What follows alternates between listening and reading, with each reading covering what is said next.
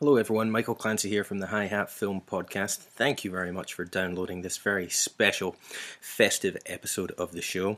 It's festive because it is of course coming out in time for Christmas, and it's special because, well, it's not really a new episode at all, but rather one lifted from a couple of years ago. It's a special top 5 episode that I recorded with my former regular host Nick Murray.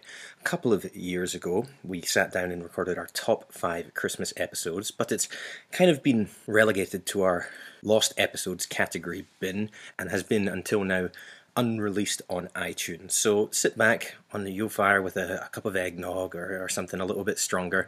Hope you enjoy this very special episode. Thank you very much for downloading this and for your continued support. Look out for a new episode of the Hall of Fame coming out very soon in the new year, in which Michel de Gondry's Eternal Sunshine of the Spotless Mind will be up for consideration into the Hall of Fame.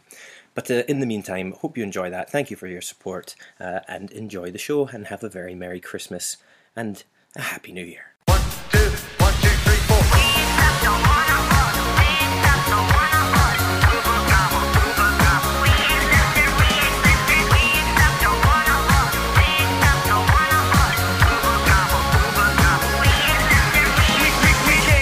I was testing you and you passed. Battle plan. These means will be required to part on a regular basis. I'm gonna make him an offer again with you.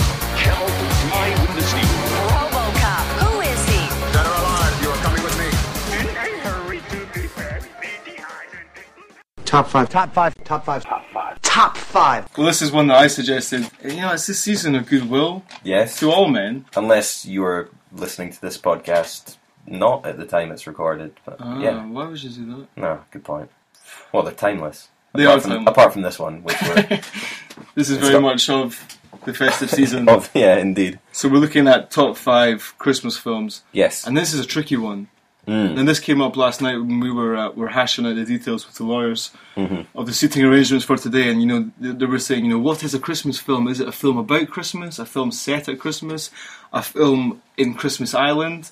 A film in space with Santa Claus?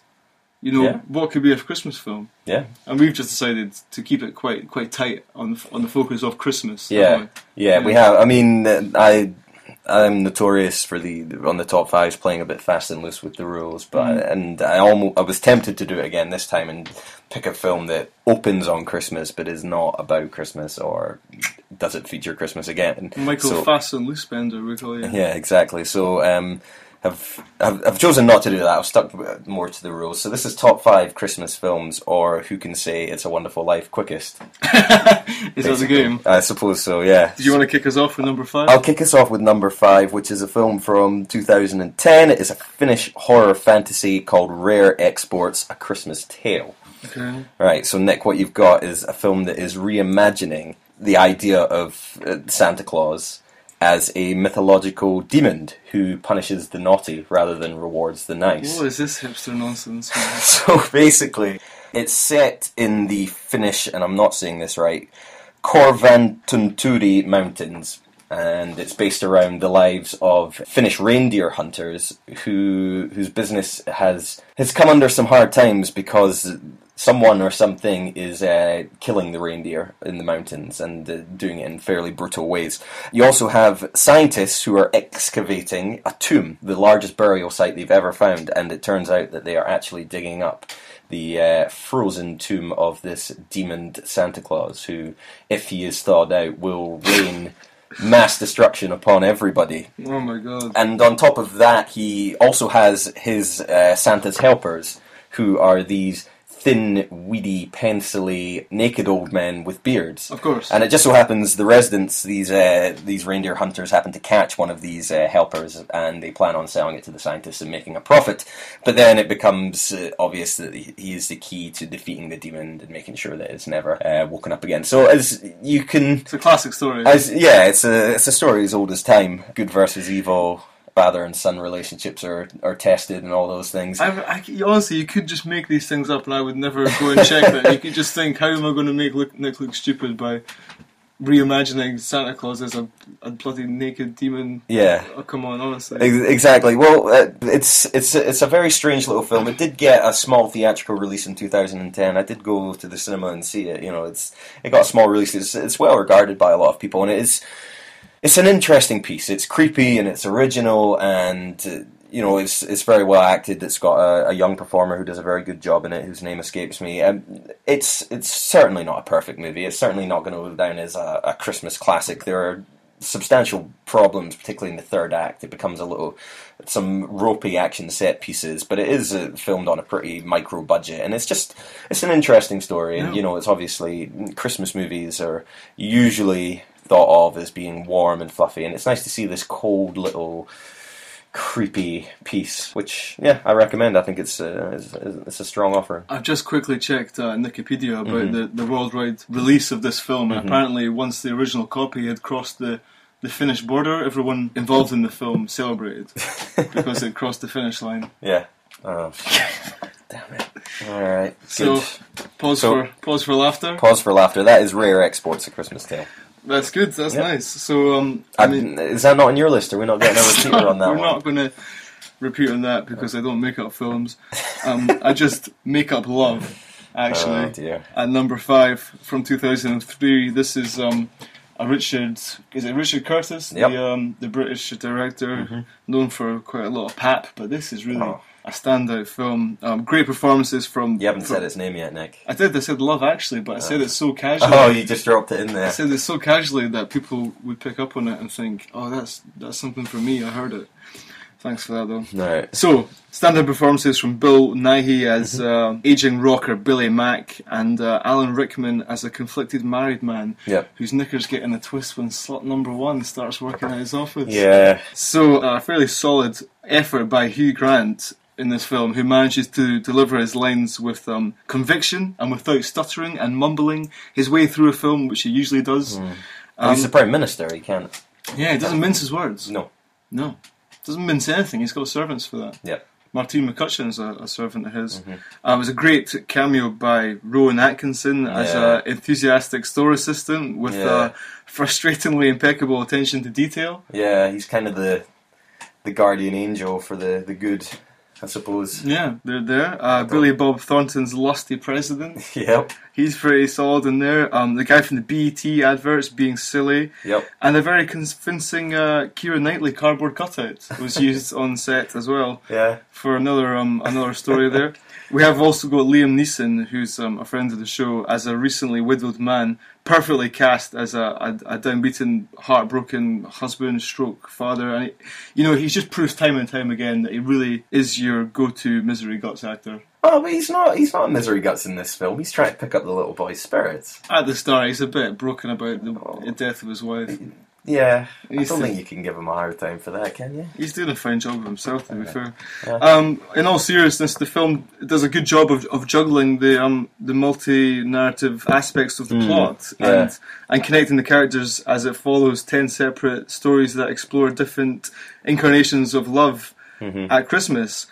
Sadly, it does suffer from boring performances from Colin Firth and Emma Thompson, as you noted, and dirty Cockney Sparrow Martine McCutcheon. Yeah. I think after this, she got her tummy problems sorted out by some yogurt and really sorted her life out. So good for her. Yeah.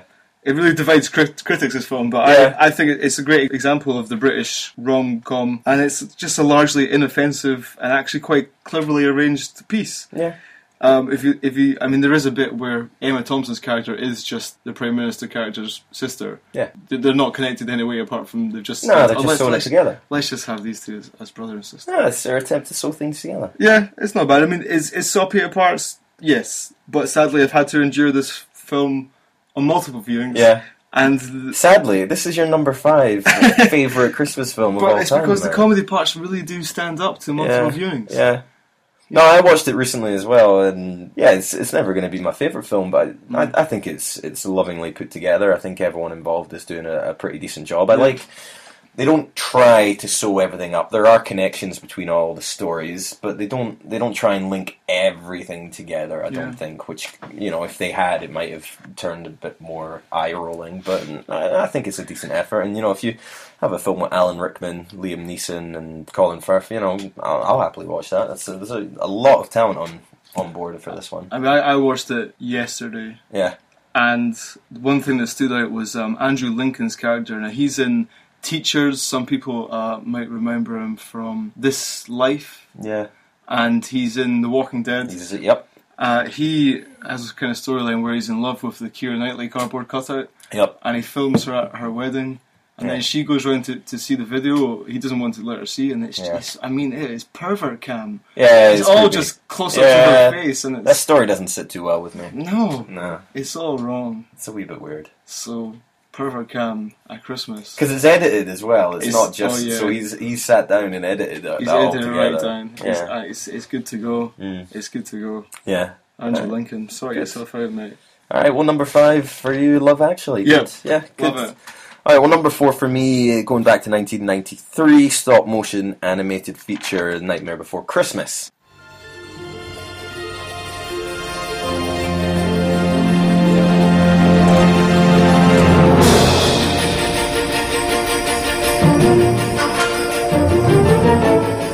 Which is often mistaken as a Tim Burton movie. He did not direct this film. He was one of the writers on it, but it was directed by Henry Selick, who I believe went on to direct Coraline, another stop-motion animated one. It's about Jack Skellington, who's king of Halloween Town. He's just a big skeleton, really, but his work recently, Halloween is a big deal in Halloween Town, but his work recently has been leaving him somewhat unsatisfied, and he's looking for more, and he happens to stumble upon a door to Christmas Town, where, it's filled with the holiday spirit, and basically that changes everything. It changes his outlook on life, and it begins a misguided attempt for him to become the new face of Christmas, and bring that to the children of the world. And what I like about this film is you have animated features, you have stop motion animated, but there's something about this film that it's just so lovingly made.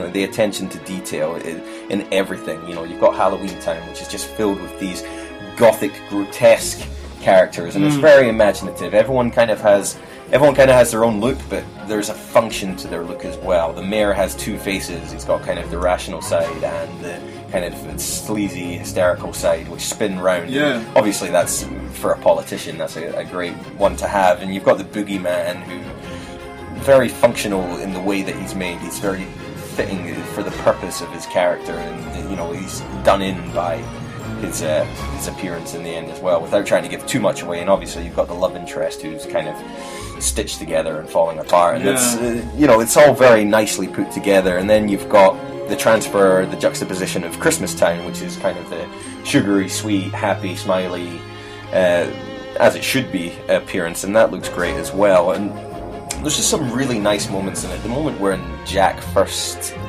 discovers Christmas Town, and he's just wandering about with the wide-eyed innocence, and he's that song. The song "What's This" is superb. It's a great song. It's really fitting, but it's also the way he's animated. He's just kind of walking around, and obviously for a character whose face is a stitched-up skeleton, they do a very good job of making him seem very animated and expressing a lot of emotion when there's not a lot to work with. So it's great, fantastic like that. It's really held together by the music of Danny Elfman, who actually also provides the singing voice for Jack in this movie as well. Now, Danny Elfman is a complete legend of a composer. He worked on pretty much all of Tim Burton's movies, and he gave, Batman certainly has the feel to it, but he also worked on Midnight Run. He scored all the Men in Black movies. He was the composer for one of my personal favourites, Hellboy 2, and here we go. Obviously, I wouldn't be as audacious as to suggest he's the greatest living composer for films of our time, but he's one that can capture the mood of a film and set the tone with his music, and it is phenomenal. And the songs in it are really, really impressive and creepy when they need to be, and full of joy when they need to be. So, Danny Elfman deserves a great deal of credit for making The Nightmare Before Christmas such an impressive film. Yeah, and I think confused teenagers all across the world owe a great debt to this film for really filling in those years of emo confusion for their wardrobe, and I think that's a real debt to society. Alright, so that's my number 4, Nightmare Before Christmas. That's a good one. I nearly didn't put it on my list, and then I kind of sat down and was taking notes on it and remembered just how many great things there are about this film, so I'm definitely going to go back and watch that again very soon. Lovingly crafted. Lovingly crafted. Okay, so 2 years later, we had another film, Later. Yeah. we have another film which is lovingly crafted, and that is Jingle All the Way. Put that cookie down now! And then, how did this not come up in our Arnold Schwarzenegger podcast? Way back in episode 1 for people that want to go back and hear us talk Arnie. You can talk, I'm leaving for 2 minutes. Are you off to get the Jingle All the Way DVD? Yeah. So we can relive the hilarity. This film for me really highlights the awful, aggressive commercialisation of Christmas. You know, it's Buzz Lightyear, it's Furbies, it's Arnold Schwarzenegger raising hell to get his son, Jamie. Oh, I need to get Jamie a Turbo Man doll. Put the cookie down! Jamie! Ugh!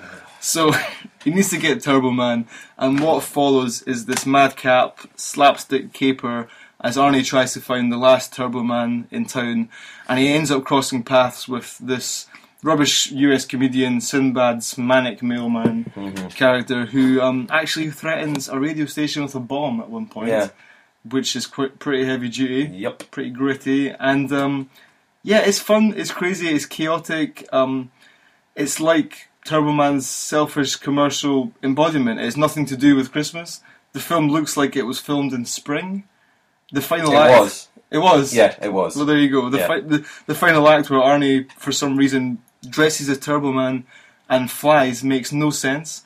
And on top of this, no one mentions the fact that this hulking Austrian Goliath lives in small-town USA as a mattress salesman. Yep. So, I mean, for me, it's just Christmas all the way. Don't ask questions, just get involved with Christmas. Don't ask questions. Yeah, put up your tree and buy all the stuff, buy all the nonsense. In a few weeks, it'll be over, and Arnie will be not around anymore, and, you know, whatever, just let's move on. Yes, can we? Well, no, because I want to play a clip from Jingle All the Way. Okay. It's turbo time. It's turbo time. It's turbo time. Oh, poor baby. I guess there is a very threadbare link between your apparent fourth best Christmas film of all time and my third best, because I heard this on another podcast, but apparently originally the role of Sinbad was to go to Joe Pesci. Really? Yep, and he had to be replaced because there was too much of a height difference between the two. So he was replaced by Sinbad. So with that in mind, Joe Pesci does make an appearance in my number 3 film, which is the 1990 comedy classic Home Alone, directed by Chris Columbus. So for those of you who don't know, which I can't imagine people don't know the plot of Home Alone, but Kevin McAllister, young child, is left alone by his extended family at Christmas time just due to a mix-up. He has an argument with them, and then there's a mad dash to the airport where old Kevin is left behind. And he has to fend for himself at home at Christmas. He has to fight off invading burglars, and most importantly of all, Nick, learn the importance of family and togetherness. Haven't seen it in a while, but this is certainly the film that launched Macaulay Culkin as the biggest child actor of the 1990s, and I think it's fair to see why. He may not be the greatest child actor. In fact, I watched Father of the Bride recently with Kieran Culkin in it, and he's a better actor than his brother, and that's perhaps why he's had more longevity in his career. But he's a very charismatic childhood performer, I think. Yes. I think he does have charisma, and he can carry a film in a way that I think a lot of childhood actors wouldn't be able to do. Another standout is, of course, obviously Joe Pesci and his partner in crime, Daniel Stern. And what I like about it is obviously seeing this film as a child. This was my introduction to Joe Pesci. This is the first time I'd experienced him in a film, so it was nice to then grow up and see him in Goodfellas and see him in Casino and see what a psychopath he had been. In other films, and you just can't help but think what would have happened if Goodfellas Joe Pesci had got his hands on that Brad Kevin McAllister. What would have happened to him? He's really holding it back quite a lot by Joe Pesci. By his he is, yeah. I mean, he knows he's in a kids' film, but he's quite measured, really. When I mean, the gravitas of the abuse that these guys get is he's really quite subdued. Yes. Yes, by his standards, anyway. And obviously, the centerpiece for the film is the home invasion part that happens towards the end, in which they try and break into the house, and he set up all these booby traps for him. And just kind of looking back, it's a really, I thought it was the coolest thing I'd ever seen as a kid. I thought that sequence was like the coolest thing as a kid. The booby traps, everything he does, like turning your house into like this madhouse for them to come into, and it's great. But looking back on it, they get away with a significant amount of violence for a kids' film. I mean, Joe Pesci grabs a door handle and like has a burn embedded onto his hand. It's pretty great. You've got the bubbling skin. Let's talk about this then, because this film could very easily have gone a slightly different way and been called Child Arrested for Manslaughter. Yeah. Feral child arrested for manslaughter. Well, and his parents with him for neglect. Yes. Yeah. Neglected child kills 2 men. Yeah. That's what the film could be called. Yes. And then you'd have neglected child kills 2 men, 2 lost in New York. Yeah. That could be good. So I've made a list of Kevin's crimes, because I was actually watching this film before it came out. Shoots groin area and head with air rifle. Yeah. I'd give up right then. Yeah. That's right at the beginning. That's the first thing he does to these 2 men. Yep. Through a dog flap. Deliberately ices stairs to cause injury. Yeah. Again, what's wrong with this child? Sycophant. Yeah. Drops domestic iron on head. Yep. That could easily kill somebody. Yeah. Yes. Should have. Yes. Heats up door handle. Yeah. As you said. What's wrong with this person? Apart from anything else, is that for a young kid he has a great grasp of physics, knowing that heating metal from one side of a door would heat up the metal on the other side. Like, I would never have been able to put that together as a kid. And so good for him. I mean, what child would remember if they have a wooden door handle or a metal door handle on the other side? Well-made house as well. Tar on steps with nail through the foot. Yeah, that's horrific. Flame torch to the head. Yep. This is murder. Yep. This is attempted murder. Also, because of Pesci's height, it luckily burns the top of his head. Had that been the other guy walking through, he would have had it in the face. Yeah. Flames to the face. Yeah. Dead. Got rid of his wispy facial hair. Yep. Blows feathers to cause humiliation. That's a light point. Yeah, that's an Asbo at best. Glass Xmas decorations to bare feet. That's the sore one. That's the one I wanted to bring up, because I think everyone... no one's going to get hit in the face by an iron necessarily or have it dropped on their head, but I think everyone's kind of stepped on maybe a Christmas decoration or a kid's toy in your bare feet, and that hurts the bug out of you. And slipping on toy cars is another one he sets up, and that's a classic kind of slapstick thing. You can see that happening to someone like Steve Martin or something. But swinging paint cans to head. Well, that would kill them. That's 5 to 10. Yeah. For a child. Yeah. Easily. Exposure to tarantula. Not so bad. Yeah. Swing men on rope into side of house. Yeah. Again, you're killing people here. The internal trauma would be something that they wouldn't come back from. So, just a very sick child, a very sick and wrong child. Yeah. Very dark film. Yeah. Something actually clicked today for me when I saw it. Like, I was like, why does he not just go to the police? And it's because he thinks that he's wished his family away. Because as you say, they have this argument, and he's like, I wish they'd all disappear. And then he wakes up, and of course they're all gone, so he thinks this is just going to be his life from now on. Yeah. So that's quite interesting. But in the second one, why does he not just call the police? Oh, because he's happy. He likes having the hotel room. I suppose so. Yeah. He likes running through Tim Curry's legs. I mean, I'm not surprised that Kevin McAllister would probably turn out like the real Macaulay Culkin with this kind of neglect from his parents. I mean, he'd be on the therapist couch for years talking about this. Aye. And a great turn again with the firecrackers and the video stopping. It's classic. Angels with Well, I'll be dropping that in. That's great. Yeah. I tell you what I'm going to give you, Snakes. I'm going to give you to the count of 10 to get your ugly, yellow, no-good keister off my property before I pump your guts full of lead. All right, Johnny, I'm sorry. I'm going. 1, 2, 10. So yeah, a really great pick, a timeless classic, and the second one's exactly the same though, isn't it? The second one is exactly the same, right down to him like being saved by a social outcast. In the first film it's the old man shoveling driveways, and in the second one it's the old woman Crazy Pigeon Lady. You would have he learnt that lesson already. He learnt all these lessons before. In fact, he's already learnt the value of family. Well, so this is why I think he had hypnotherapy to forget his assaults on the men, and he's forgotten everything. and that's why he reacts the way he does. I suspect Uncle Frank on the side was also molesting him, and he was just blocking it all out. Uncle Frank was a weirdo, and then they were going to force him to sleep in a bed with a child that pees the bed. Yeah, bedwear. This is neglect. That's child abuse. That is child abuse. So if you know a kid wets the bed and you make someone sleep with them, that's child abuse. We've got child abuse, attempted murder, break-ins. We've got animal abuse when they try to hit the tarantula with a crowbar. I mean, this is a dark film, and I think if it had been scored differently, I always say this, but I'd like to see films scored differently with maybe some more menacing music, maybe the music of something like Insidious or something like that. Then you're going to see a very different film from this. Get Danny Elfman on the case. He'll do a stellar job. So yeah, that's a good one. That's my number 3, Home Alone. Lovely. So where are we at? My number 3. Yes, indeed. It's Bad Santa. Okay.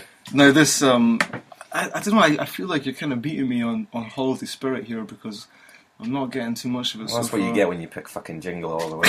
Fair enough. Well, this is the story of career criminals Willie and Marcus, and they take up their yearly tradition of infiltrating a department store under the guise of a store Santa and his elf sidekick.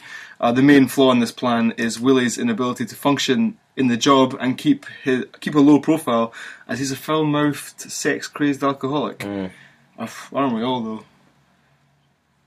He raises the ire of store management and in turn store security, played by delightfully devilish late Bernie Mac.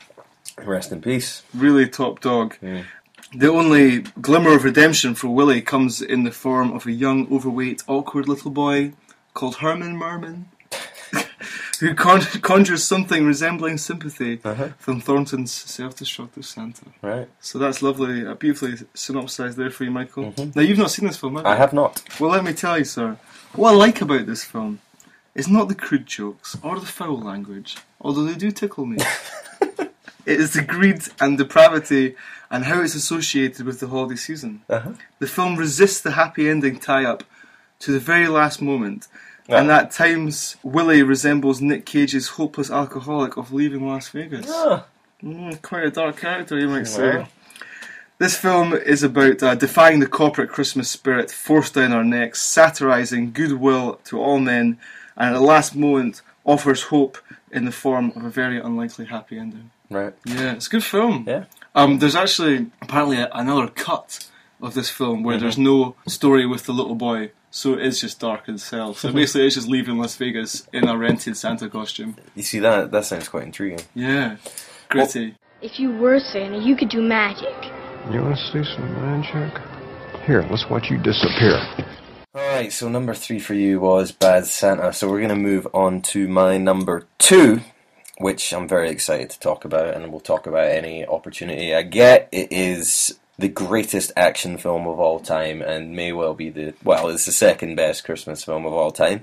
It is, of course, Die Hard. Oh. Yes. Oh, I didn't see that coming. John McTiernan in 1988. John McClane, he is a New York cop.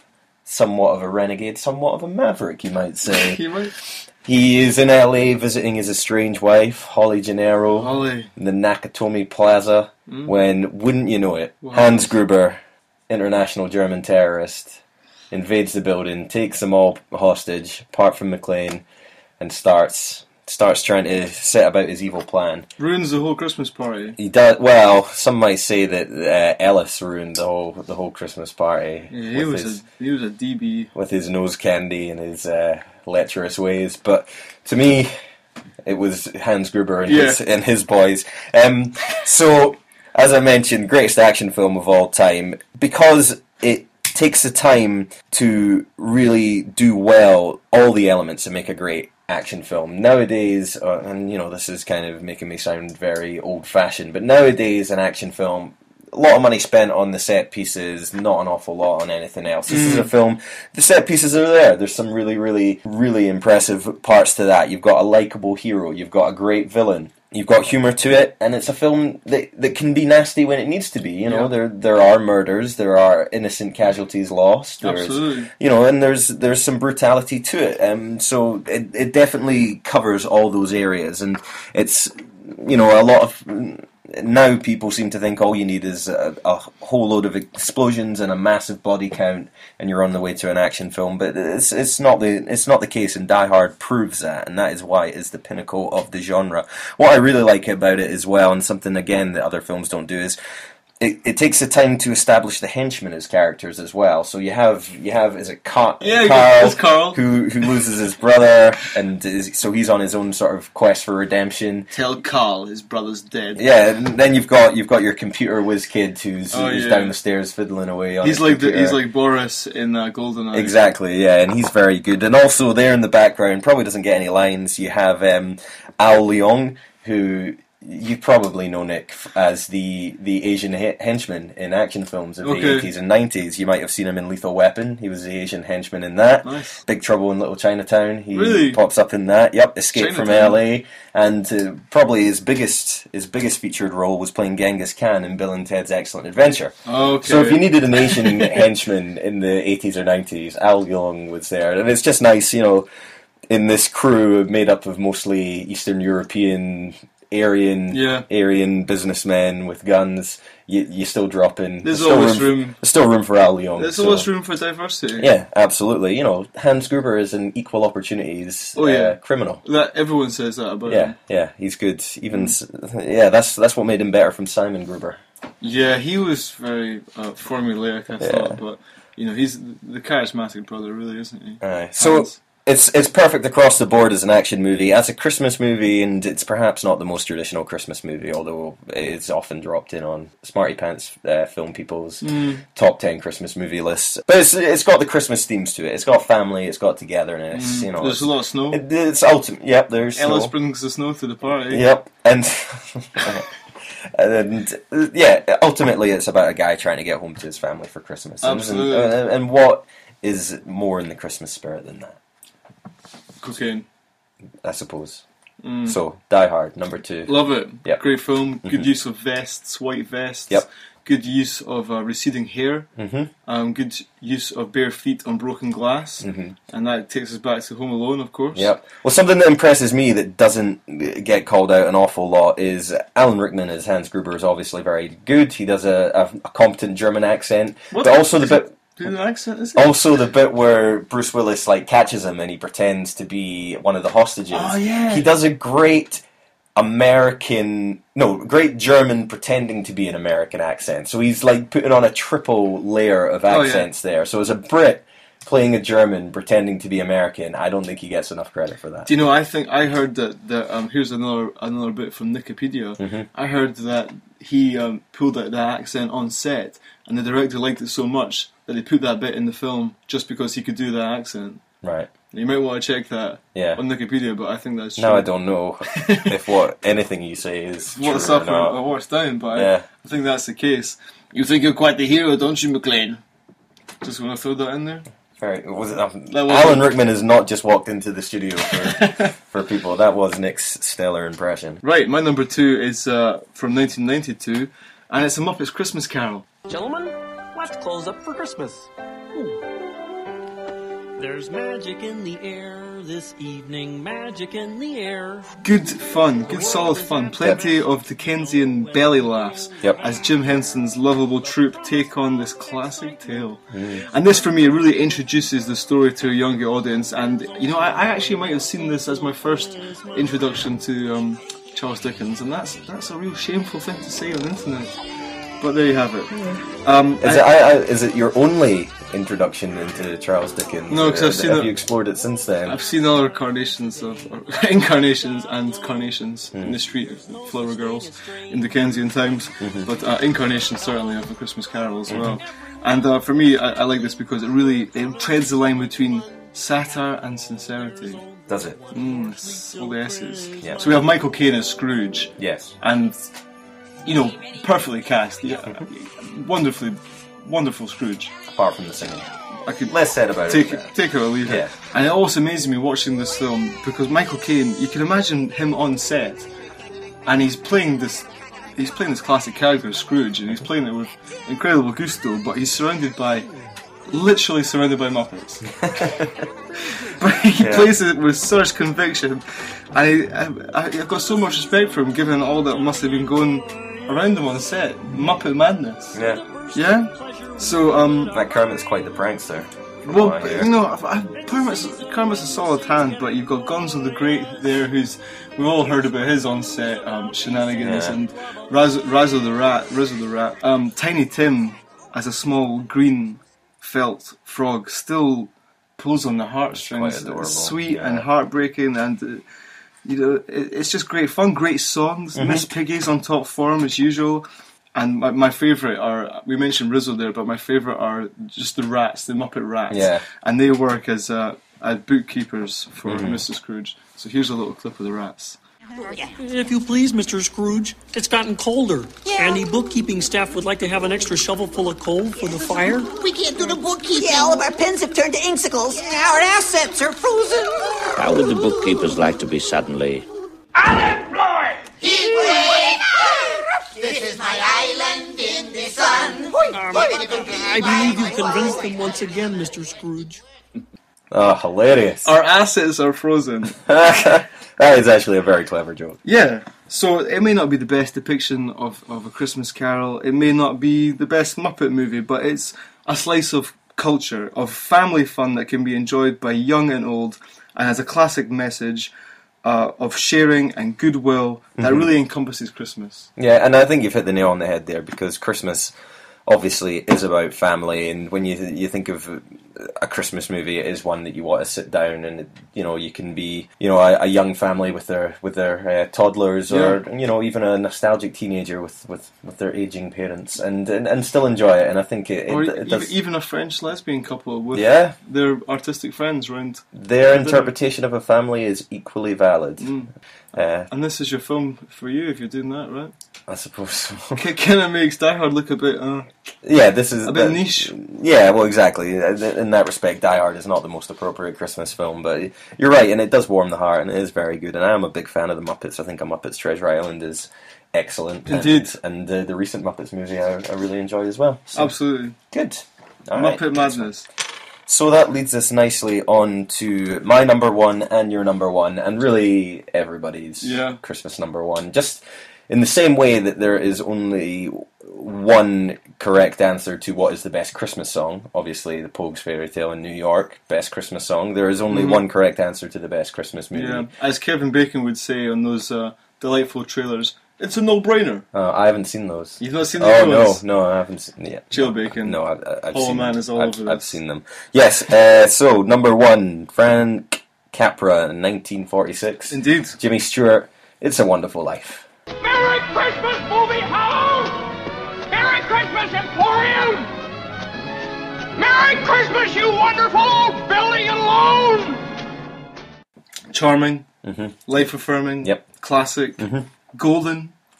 As the years go on, this gem will not age or change. Nope. Amazing music, dialogue, story. It's a one-off. Yep. Absolutely. Well, it's a Wonderful Life, or as I like to call it, Escape Bedford Falls, as Jimmy Stewart plays a young man, George Bailey, who has big dreams, going out and seeing the world and doing a lot of good things. He's smart as a whippet. He's got the world is his oyster, and he's all set to go off and leave. And then, as a young man and as a middle-aged man, he just keeps on finding himself unable to leave Bedford Falls, just for various reasons, family obligations, for romantic obligations, and eventually it comes to the stage where desperation, financial woes come to him, contemplating suicide and contemplating the world would be a better place had he never been born. And then Angel Clarence is setting down to show him just what life would be like if he never was born.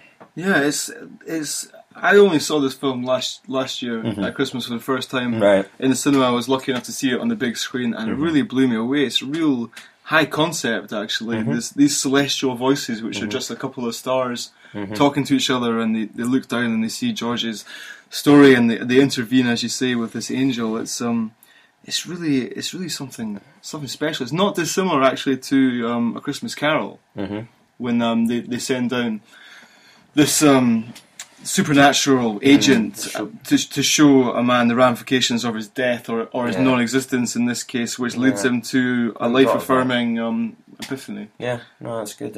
Yeah. I have literally written essays on Jimmy Stewart and his acting prowess, and for me, it's apart from anything else, a great physical performance from him. You know, he's known for his distinctive shucks kind of drawl that he has, but it's a really great physical performance. You know, and sort of he starts off as this young man who I said the world is his oyster, and there's a great scene where he's kind of dancing about and he's swinging his legs about, and he takes the slapstick fall into the pool. That's an amazing scene. And you know, he's great, and obviously he's playing a man younger than he would appear. And then as he goes on, he becomes older, he becomes cynical, and he's almost kind of folded up in on himself. His shoulders are slumped and things like that. And yeah, terrific physical performance from him. Love it. Yeah. You want the moon, Mary? I'll put a lasso and bring her right down for you, Mary. Love it. It's really all about this. On the grander scale, it's about, you know, everyone's unconscious effect on the world around you, and this pretty heavy cosmic topic is dealt with so gently and with such poise that it's just on the right side of corny for me. Yeah, I mean, it's a Christmas staple, and like you, the first time I saw it was probably only 3, 4, 5 years ago, really? And it's one that I must have seen probably every Christmas since, and I make an effort to sit down and watch it. And the more I see it, the more of an effect it has on me, and it gets to that point where, and sorry, spoiler alerts for It's a Wonderful Life, but the part at the end where like all his friends come in and they're in a line and they're all just like helping him out with the money, and they're helping him out with stuff that sends shivers down the spine. You get a bit of a lump in the throat. You know, it's a beautiful, beautiful moment. There's a great line in that scene by some old woman. She says, "I was saving this money for my divorce. Should I ever get married?" What about this? More. 2015 sequel. Yep, I have that down as a talking point as well. What the hell? Yep, it was recently announced that they are planning on making a sequel. I think it's called It's a Wonderful Life, the complete story, in which the grandchild of George Bailey is visited by an angel who shows him how good other people's lives would be if he were born. Well, that is just one of the that's one of the storylines from the Christmas Carol, though. Yeah, it's clearly it doesn't need a sequel. You know, we've gone almost 70 years without one, and people have seen that as untouchable. Paramount Studios are actually disputing this, so it may get blocked, which is great news. I'm hoping it will. If it does get made, the obvious solution is to not go see it and ignore it completely. But it's interesting that somebody on YouTube has done a mock-up of a kind of a reimagining of it, and I posted this on our Hi-Hat Facebook page, and I encourage you to go look at it. It's kind of a mash-up for an It's a Wonderful Life sequel, but it's done in the style of the trailer for The Wolf of Wall Street, which is a new film by Martin Scorsese, and it's really funny, because it's like it's just taking clips from the film and kind of setting it to a Kanye West background. Yeah. It's rearranging it, and it's very funny. I'd encourage you to go and watch that. Alright, so that is our top 5 Christmas movies. For myself, number 5 was Rare Exports: A Christmas Tale. Number 4, The Nightmare Before Christmas. Number 3, Home Alone. Number 2, Die Hard. And number 1, It's a Wonderful Life. Well, that's a lovely list. Michael, I can't say much more than that, but for me, I chose Love Actually. I don't know what happened there. I think I got brainwashed by just having watched it so many times. Well, mate, that is not the most contentious pick on your list. Well, certainly not Jingle All the Way at number 4. We have Bad Santa at number 3. Number 2 was The Muppets Christmas Carol, and number 1 was also It's a Wonderful Life. Good. Wow. And it's a wonderful top 5 this week, Michael. Mine was. Wonderful discussion between wonderful friends. Yes. About indeed. Wonderful films. Wonderful. Yes, in wonderful soundproof pods. Yes. Lovely. Give me my 20,000 in cash.